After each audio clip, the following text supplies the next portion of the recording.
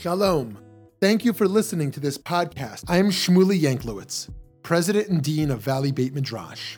Here at VBM, we strive to bring you only the highest quality of Jewish learning, bringing pluralistic and innovative Jewish programming to the Jewish community that craves substance and insight is our passion. But we cannot do it alone. To support our endeavors, please consider donating a tax-deductible contribution to our organization. By doing so, you will be supporting meaningful Jewish educational content, funding the next generation of leaders, as well as furthering Jewish wisdom to people all over the country and all over the world. Please visit www.valleybeitmidrash.org. Thank you so much and enjoy the program. Shalom, Holy Chevra. I'm here with Rabbi Michael Lerner, who is the editor of Tikkun and has written 11 books, and most recently, Revolutionary Love, a manifesto on how to heal and transform the world. So thank you for taking time to talk. Delighted to be with you. So I want to think about this environmental crisis. I know you're very passionate about this. It's a very, very serious issue. And do you think this is an issue we should be talking about in shul, in our synagogues, in our Jewish institutions? Absolutely. The saving the planet from destruction is one of the first things that was commanded us in Torah. L'avdo l'shamro, to work it and protect it. And we have been doing as a Jewish people and as a part of the world's population a lousy job doing that. On the contrary, we are in a position now where the life support system of the planet is in deep danger.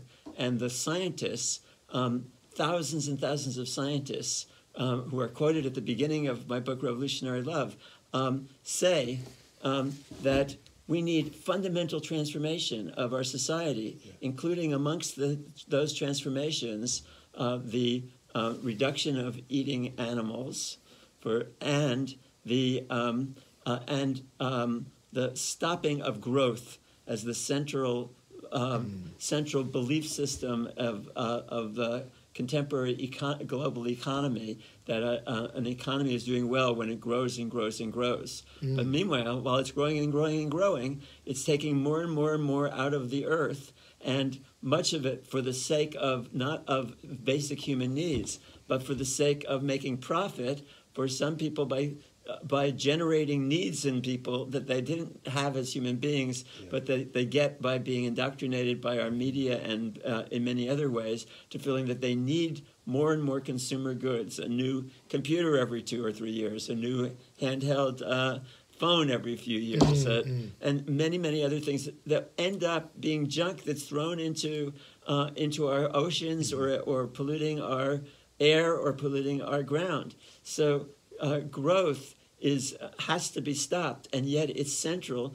to the whole discourse and the whole belief system of a capitalist system. So I can see why synagogues don't want to touch this, or in Jewish institutions, because it's cute to say, let's change our light bulbs, or have a little film night, or something like this. But to actually examine the environmental crisis means to question the entire economic infrastructure that we're engaged with, the entire capitalistic enterprise. Exactly. And that would be very bold.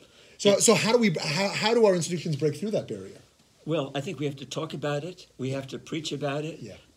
Rabbis should be taking the leadership in this, but they're scared to do that. Right. They're fine with going to a demonstration. Right. They're fine with signing a petition. Right. But in terms of in your own congregation, where there are people who are making their money out of the products that destroy the earth, it's very scary for people to do. Right. And I think that we need to provide support for rabbis to be able to do that. Yeah. At the same time, we need to challenge rabbis and other Jewish leaders to take a leadership role in this issue, and not simply a leadership at the level of protesting, but at the level of putting forward a whole new vision of what an economy could be like, and what a political system could be like that had a new bottom line. The old bottom line is money and power. Everything is judged efficient, rational, and productive to the extent that it maximizes money and power.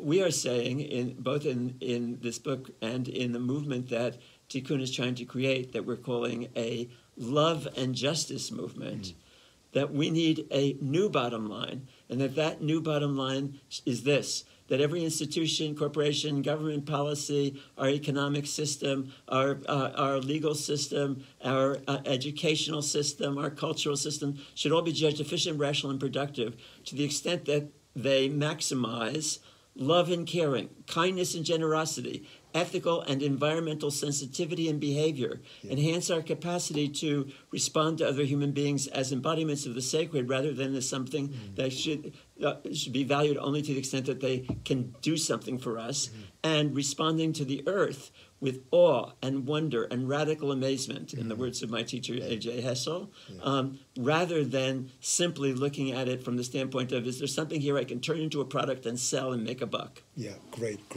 So what is the grassroots spiritual or educational work involved in here? You've already started to touch on it. It's clear the legislative changes to rein in that bottom line, but on the level of modeling and living these virtues that we're seeking to pursue, there's a lot of fear. To have such a shift, people would be very afraid about the economic state or about losing money, whatever the case is. Like, how do we as spiritual leaders help to move that forward?